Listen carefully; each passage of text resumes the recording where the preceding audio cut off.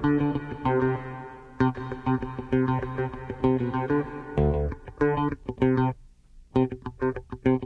morning. Welcome to Money Management. I'm Mike Maehl with the Spokane office of the Opus 111 Group, and we're here every Saturday at 9 in the morning to talk with you about the markets and the economy and to give you some insights into what the heck is going on out there so you can get some good ideas to help make some good investment decisions.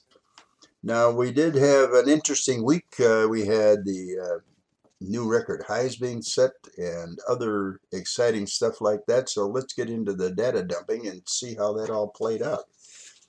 Yesterday, the Dow closed up 89 points at 35,819. The S&P, having hit a new all-time high earlier, was at 4605. NASDAQ, also sitting another new all-time high earlier, ended at 15,498. The Russell 2000 closed the week at 2297. Gold about unchanged week over week at 1782 an ounce. Silver a little lower week over week at 2385. Crude pretty much unchanged. It was at 83.57 a barrel. The 10-year was lower at 1.55%, and soft white wheat closed the week at 10.63 a bushel.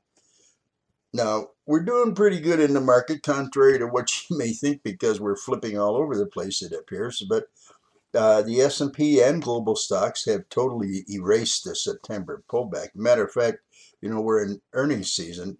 Of the 117 companies that are in the S&P that have reported earnings, 84% of those folks have beaten expectations. And Jim Reed, who is head of thematic research at Deutsche Bank, said earnings have helped, and a reminder that U.S. reporting so far has been better than the long-term average in terms of beats. Now, that's a good thing.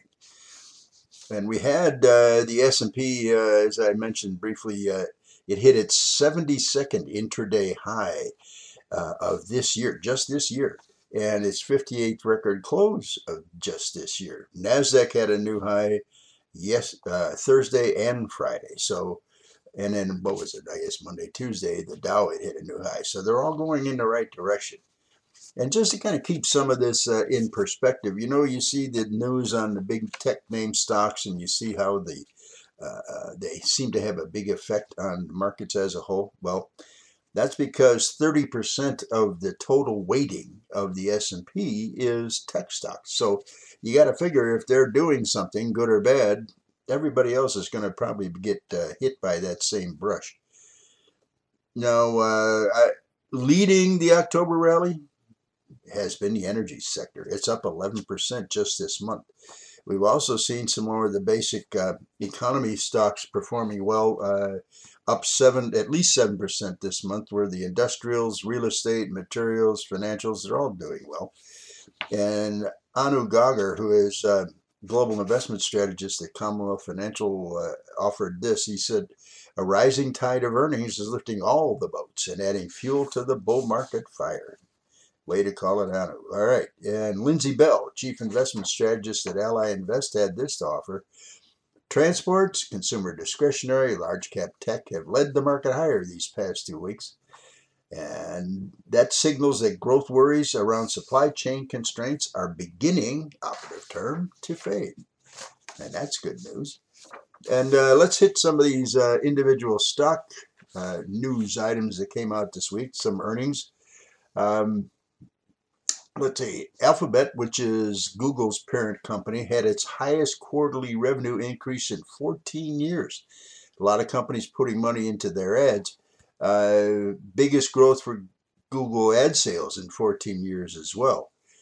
Now, on Amazon, they dropped right away because after they announced their earnings, because they had earnings of $6.12. They had anticipated $8.92. Now, quick math says that's quite not enough, I don't think.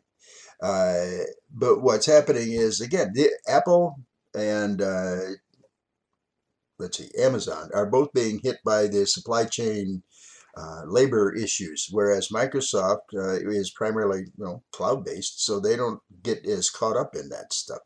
That just makes me think that the sell-off that these guys hit, I think all of them traded higher in the after hours markets on Friday, which says to me that, okay, that was a trader response, and that's pretty typical. That's how those kids work when the stock sold off. But now the adults are looking at things and saying, longer term, yeah, those guys still look pretty good. Starbucks, they saw a drop in their their earnings because they did miss on their revenues. Tesla, well, they had a pretty good week. They surpassed $1 trillion in market value. And they did announce also in the week, you may have heard that Hertz is working with them. They're going to order 100,000 Tesla cars to build out their electric rental fleet by the end of next year. UPS says strong economic growth globally is keeping demand for its shipping services high. U.S. Steel, definitely a representative of basic economy. It took off like the proverbial scalded dog because they had third quarter earnings where they just beat them to death, and they also raised the dividend, something you haven't seen from those kinds of companies for a number of years. And just as an aside, Microsoft did pass Apple yesterday, making it the world's most valuable publicly traded company. And this was because Apple underperformed in earnings, and at least as far as the traders were concerned. And the Microsoft folks got a pat on the head from the traders. So there you go. But keep your eye on that horse race. I'm sure that's going to go back and forth over the years. In terms of some economic reports that we saw this week, well, they were generally pretty good. Let's start with the big one, the GDP, the gross domestic product. It grew by, it just sounds funny compared to what we had, 2% in the third quarter. And that's just a little bit lower because we had about 6.5 in the first quarter, 6.7 in the second quarter. That was a growth. But those were all kind of artificially stimulated by the government's money. The business reopenings, was just kind of got caught up in a good way, with the wave of events. So reacting to the drop that happened in early 2020, now we're getting the continuation of the rebound, especially as we break out of the constraints we've been operating under. And we've got, let's see here. Oh, yes. Durable goods orders. Those are things meant to last more than 3 years. Well, they dropped a little bit in September, but that's due primarily to the transportation sector because it's all over the board. Those guys are the, like airplanes and stuff like that. So when they book their orders and when it gets reported, there's going to be a big variance from month to month. And so that's going to have a major effect on the numbers. So if you took out transportation, durable goods were up. That's pretty good. West Texas Intermediate, that's the contract that is primarily representative of U.S. crude prices. It rose to its highest point since October 2014 this past week. And that's increased global demand. And again, global includes us. And the economy's recovering across the world. So don't look for that to slip back too much lower from here.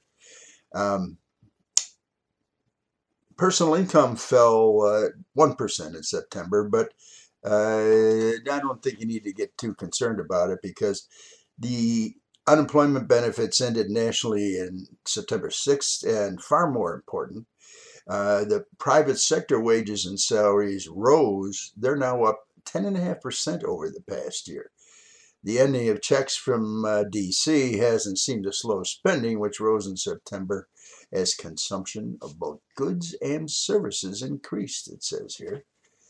Consumer spending did increase in the third quarter, mostly on non-durables and services, but spending on vehicles dropped 54% annualized. And that's, steepest in more than 40 years, but hey, that's not a surprise. If you don't have vehicles, you can't sell them to anybody.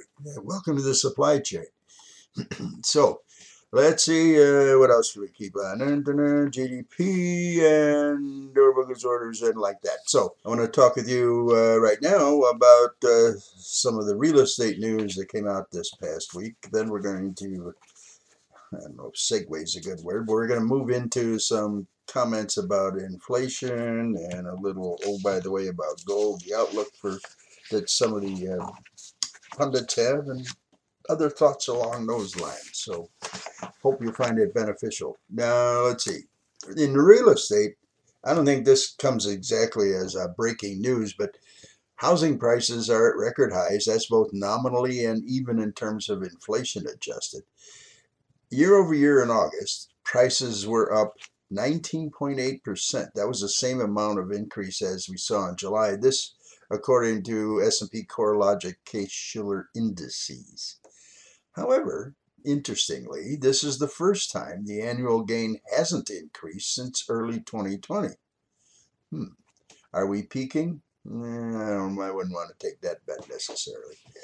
But the 20 city composite that those folks run, which is of values, was up 19.7%, down a fraction from 20% in August. But as an aside, prices in all 20 of the cities they follow are at all-time highs. And, home prices, realistically, they're unlikely to cool significantly, certainly in the near term, because both home buyer and investor demand are still pretty high. On the other hand, the supply of homes for sale, especially at the lower end of the market, remains extremely lean.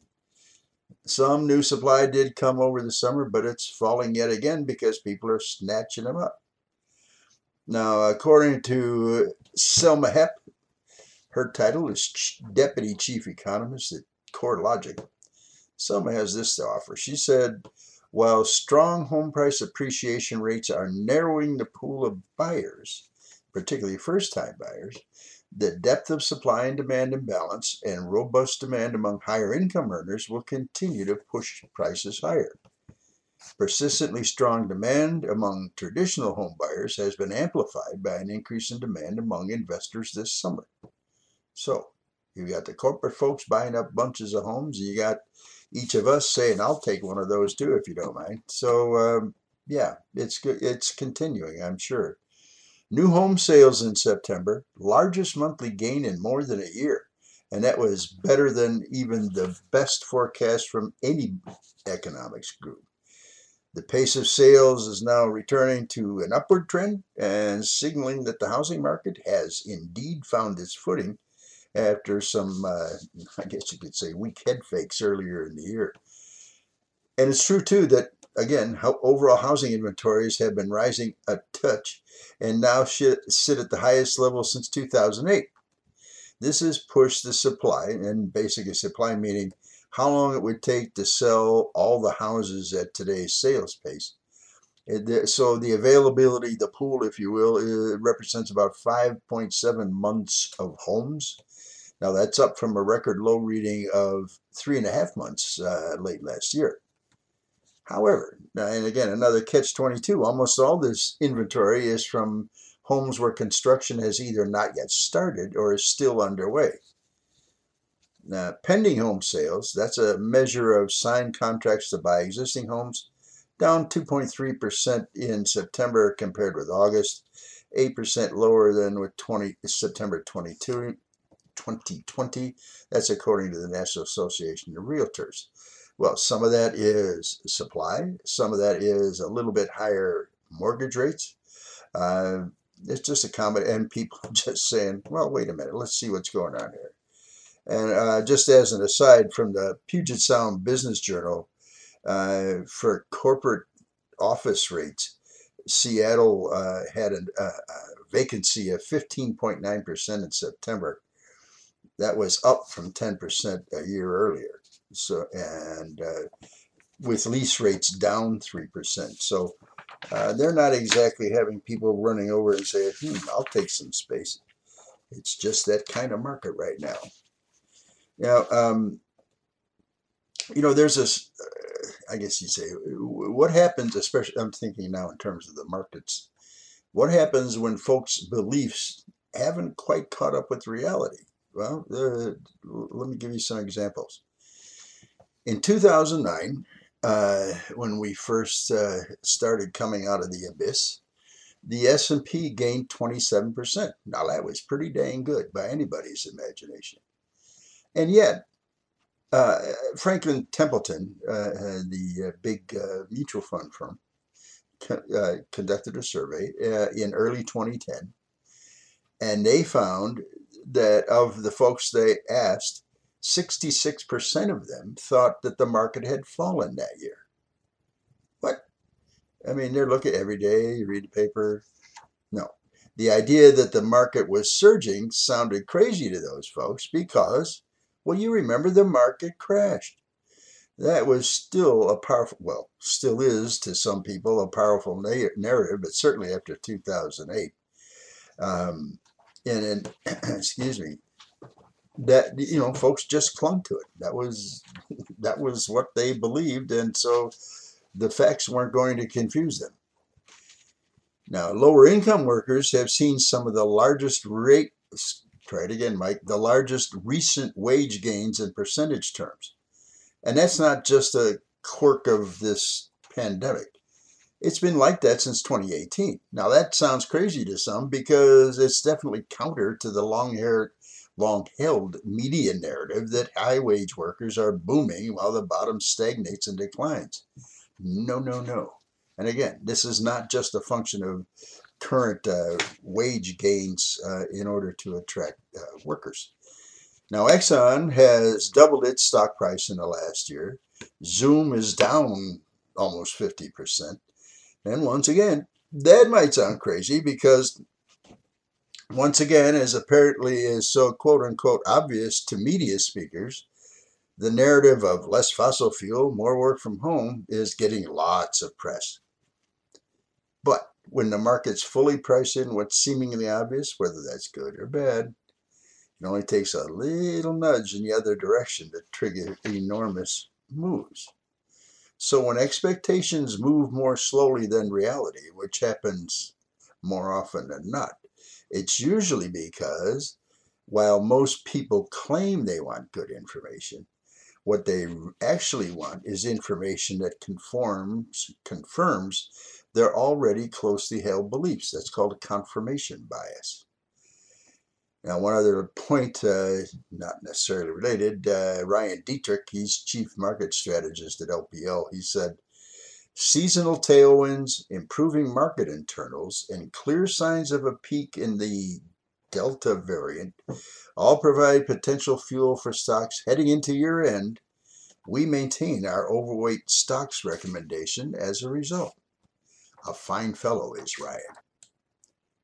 So we're close to the break, but not quite there. So let me start talking with you a little bit about inflation. It's getting all kinds of press all the time. And I think some of it is because it's been such a non-event for 10 years that now that it's starting to be part of the conversation again, it's getting beaten to death. I mean, that's all that the media guys can talk about. They kind of lost interest in the COVID thing, it seems like, thank heavens. But now all they can spell is inflation. So just be prepared to be getting beaten up with all of this. So I'll try to keep you separated from the wheat from the chaff, so to speak. Farmers know what that means. So media members, experts, quote unquote, economists, politicians, seem to think we either have inflation, shortages, or a combination. So I'd say that's wrong on all of the above, because who of those folks was even talking about supply chain shortages or demand-driven inflation early last year? Nobody. And then came March 2020, and all those politicians just flat panicked. And in panicking, they imposed, to be polite, a rather drastic form of command and control on our economy. Now, I will add that some of these comments are my opinion, some are facts. I'll try to, how might I say, split those for you when I'm pontificating so you can hopefully make your own decisions. Now, so as we were saying, March 2020, politicians all threw their hands in the air and started doing the funky chicken because they didn't know what to do. So what they do, the worst possible thing, they put command and control on our economy. Consenting, profitable economic activity. I think it's economic. We'll go with that word. Consenting, profitable economic activity was suddenly declared illegal. Yet the politicians and media are now only wringing their hands about the lack of supplies. See, these guys, they don't understand economics. I'm sorry. They don't. Now, what did they think was going to happen? I mean, a lot of people, I don't know if any of you have ever lived on the coast. I'm sure you have. But those folks have the kind of an interesting view of the world because everything just shows up. Things in the groceries, things in stores in general. Amazon certainly a prime example. It just shows up. They don't understand about production. They don't understand about growing things. It just shows up in little packages. And so what could possibly happen? So, politicians couldn't ever create or legislate all the billions of people working together around the world. And then but they sure could break voluntary economic arrangements, couldn't they? We don't suddenly have an inflation problem. To say we do is, well, kind of like going when the Soviets were holding forth and they had inflation because all the goods worth getting were difficult to find and incredibly expensive if they could be found. The Soviets had a phrase that said, "We'll pretend to work it if you pretend to get paid." It was kind of a unique way of doing things then. But in our case, now here's just a little bit of personal opinion coming in. We've had a lockdown problem created by fearful politicians that has suffocated commercial cooperation around the world. And with work divided less than it used to be, productivity is naturally lower than it used to be. The thing is, these supply shortfalls, the things, we can't get stuff, it's not evidence of inflation. I mean, the pictures we're all familiar with now with all the ships sitting offshore, that of and unto themselves, they're not causing inflation. They got the stuff there, but if it doesn't get off, you can't buy it. And those things that have made it off, and if you really like it, you're going to pay whatever. Welcome to inflation. Okay? So we definitely know from 20th century that when politicians, authoritarians, or both have substituted their highly intensely narrow knowledge for that of the marketplace, the logical result is that immense desire for whatever little and lousy supply is available. When we're not economically free, bear shares are one of the inevitable results. Supply shortfalls are not evidence of inflation. A rise in one price simply due to lack of supply implies a fall in other prices. So we're back to the central planning issue. And when you have the power to quite literally shut off sources to the producers, not to mention the wealth produced by those producers, you have the power to impose command and control. And so they did. And by doing so, the supply chains that had been painstakingly created in self-interested, spontaneous form over many decades suddenly broke apart. Just don't call it inflation. The result, maybe, but that of and unto itself is not inflation. Now, here's something I thought here's a guy overreaching to the max. Jack Dorsey, he's the founder of Twitter and Square, so the guy is no dimbo by any stretch. But he put forth a thought on hyperinflation a week ago Friday. He said, and I'm quoting, "Hyperinflation is going to change everything. It's happening." I mean, no argument, just it's happening. He noted that an inflation rate of 16% was possible in the U.S. and globally. I'm happy to report that not everyone agreed, however. Steve Hanke is an economist at Johns Hopkins University, and he took Dorsey to task for his comment.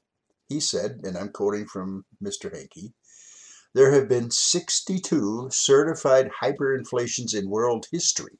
World history. At present, no country is experiencing hyperinflation. So what the heck is hyperinflation? That's when the price of goods and services increase uncontrollably for a sustained period of time.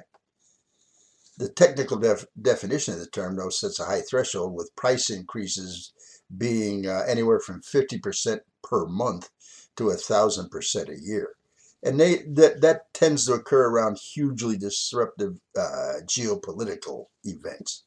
But to put this in context, if you had this kind of hyperinflation, a $2 cup of coffee with a 2% inflation rate costs $2.04. Okay. With the hyperinflation rate of 1,000%, that cup would cost $22 each. $3.50 for a gallon of milk, $38.50. You may be renting a blue tarp because rent on a $2,000 per month 2-bedroom apartment, $22,000. Yeah, a month. Hyperinflation is not a good thing. And while we currently don't have the ingredients for that, we do have the ingredients for moderately high inflation, because oversized fiscal policy can cause high inflation. Companies with real assets, debts that get eroded by inflation, and the ability to raise their prices can do well, and have done so at other times when inflation was high.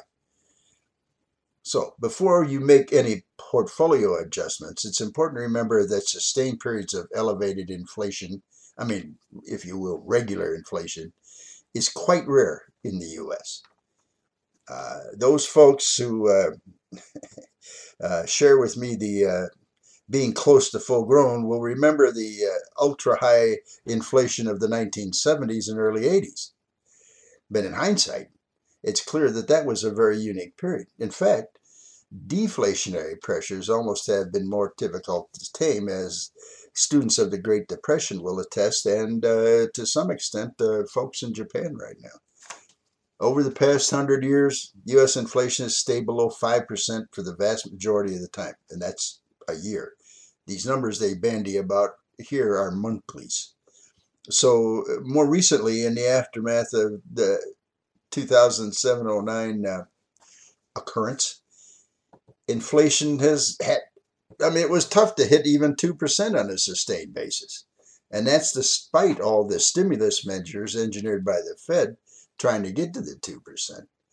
And there's another important point, mostly at the extremes. When inflation is at 6% or above, and again, we're talking annually, excuse me, financial assets tend to struggle. Stocks have come under pressure when inflation goes negative, as one would expect. Now, for investors, some inflation can be a good thing. Matter of fact, even during times of higher inflation, stocks and bonds have generally provided solid returns. I looked and found what was inflation and what did the S&P do through most of the years of the 70s, because, well, one, that's when I started in the business, but also because that's when things were not too good. And we went from 1970, when we had inflation, again, annualized at 5.8%, the S&P was up 3.6. In 1974, which was the worst year, we had inflation of 11.1% with the market down 26%. Now, 2 years later, we had inflation of only 5.7% and the market up 23.8%. So you can have, the point here is that you can have higher inflation than what we've been dealing with and still be able to get good results in the stock market. So don't let these people confuse you. I want to touch one other thing on inflation before I go on. M2, which is the money supply, which includes basically all the money that's floating out there, is growing at about a 12% annual rate. In our retail bank accounts, that's us folks, has $4 trillion of extra money. So households have never been so flush. It's no wonder that demand is way ahead of supply these days.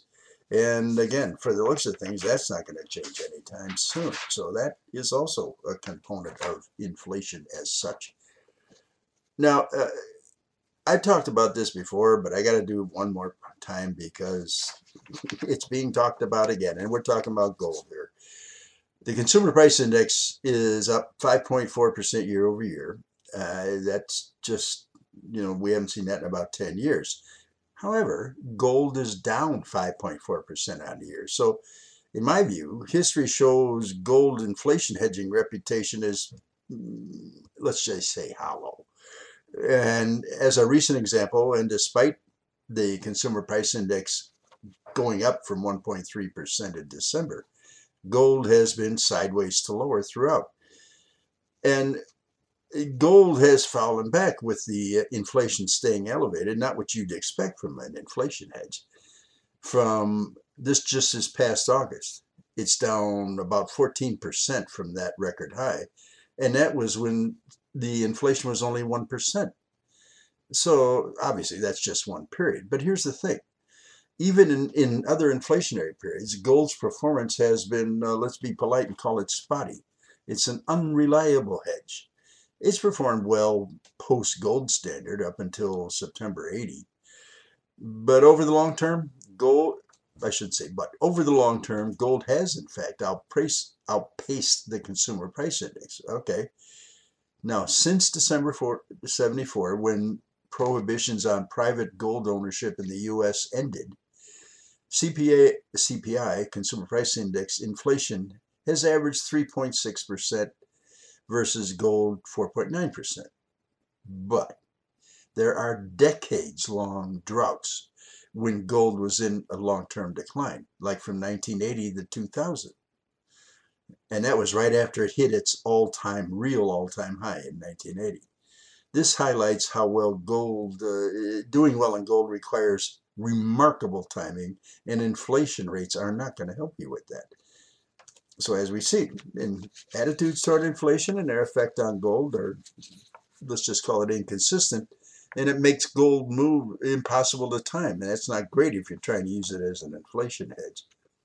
Meanwhile, if you're looking at longer time frames, stocks are far better at outpacing inflation, up 12.4% annualized since 1974, with much more frequent gains and lower volatility than gold. So, it's just, I get folks say, oh yeah, gold's a good hedge. No, it's not. That's all. Like I've talked before, use it to hold your door open, but that's about all. So, there's been a lot of talk that Americans, they want a lot of things apparently, but they want the government to provide free college tuition, free universal health care, and of course fight climate change. But if you ask those folks if they're willing to pay $2 or $10 or even $100 more a month for these things, that support goes right out the window. Just say it. So in times like these, when we've got stocks hitting record highs, it's an ideal moment to keep in mind that, I don't know how else to say it, but you haven't really become that much smarter because your account balances have gone up. In other words, there's a phrase in the business, don't confuse brains with a bull market. Now, when the markets go down, that doesn't necessarily mean you're a dumb guy either, It's just all the leading financial pornography networks start yelling at you that you should save yourself before you end up living under that bridge. It feels like a wild animal is chasing you. So there must be only something to do, and I have to run. No, you don't. So by recovering so quickly as we've seen since September, stocks have once again taught us, I think, two pretty good lessons, or reinforced them anyway. Number one, volatility goes both ways. People often use volatility and negativity incorrectly. I hear it all the time. Volatility simply means movement. That's not a bad thing because volatility is up and down. High volatility simply means the market movements are bigger. Bigger up and bigger down. Usually the bigger up and bigger down come pretty much hand in hand, like one following the other, which is why stocks often recover swiftly from pullbacks and corrections. Now, during bull markets, those good, bad bursts, if you will, often happen in quick succession. If you were to bail at the first sign of trouble, you could very well miss the good burst that follows, and rendering the whole approach counterproductive. We've had so many wiggles with stocks as we're getting to an almost 23% year-to-date return. That's this year.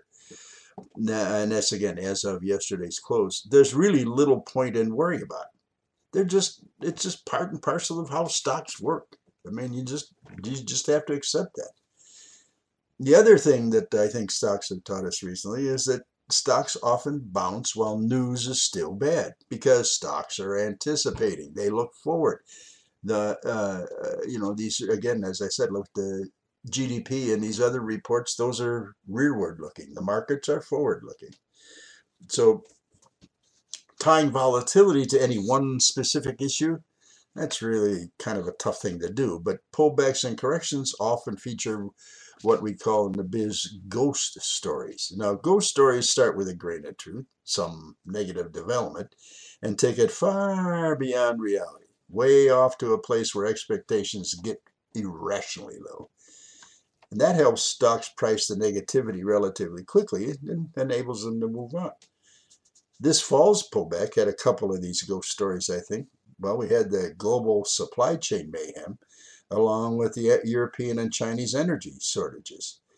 Each do present some modest near-term economic headwinds and are still playing out. For instance, globally, as again we've alluded to earlier, the container ships are still just out there cooling their jets outside major ports waiting for a turn to dock, a big cause of empty shelves. Now, Europe's benchmark natural gas prices have fallen a bit from early October, but even now they're over 450% above their low in early March. As of mid-October, China was still reportedly enduring localized power cuts. And also Europe this summer, for all their wind machines, there was a small problem. They didn't have any wind. And so now they had to go looking for the coal, and that helps kind of reinforce. Well, anyhow, it's not a good loop to be caught in. The bad news for fearful investors is that stocks never sound an all clear. They will never go exactly as you anticipate.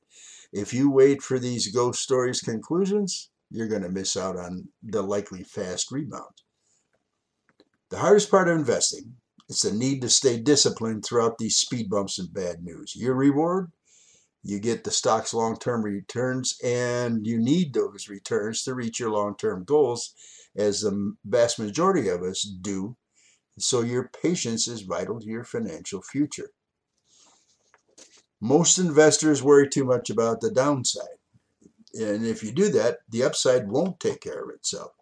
If you're constantly focusing on what can go wrong, what you think your portfolio is going to look like, I mean, it's not going to be good. I've seen these over the years, and let me tell you, the upside did not take care of itself. I guess you could say worrying is normal. Okay. Expect the worst and bathe in the dopamine when it doesn't come to pass. Bill Miller is a famous mutual fund manager. You can Google him, Bill Miller Growth Fund, I think. Anyhow, he puts out an investor letter. He, I think, captures what most investors ought to have, and this is Bill Miller speaking. When I'm asked what I worry about in the market, the answer is usually nothing, because everyone else in the market seems to spend an inordinate time worrying. So all of the relevant worries seem to be covered. My worries won't have any effect except to detract from something much more useful, which is trying to make more good long-term investment decisions. Write that down. It's good gouge. Well, I thank you very much for listening. I hope you found it helpful, and I hope you have a great week. Getting closer to Zag time. So thank you very much for listening. As I said, this is Money Management. I'm Mike Maehl with the Spokane office of the Opus 111 Group. We'll see you next Saturday at 9 in the morning. Opinions, forecasts, and case studies are for illustrative purposes only and may only be relevant at the time of recording. Certain sectors in the market, such as international and emerging markets, certain fixed income, including high-yield bonds, precious metals, mid- and small company securities, have greater risks that are generally outlined in their prospectus, contract, or offering document. Any guarantees or protections offered through insurance products are subject to the claims-paying ability of the issuing insurance company. Diversification, asset allocation are no guarantees or protections against loss. Past performance is no guarantee of future results, and there is always risk associated with investment.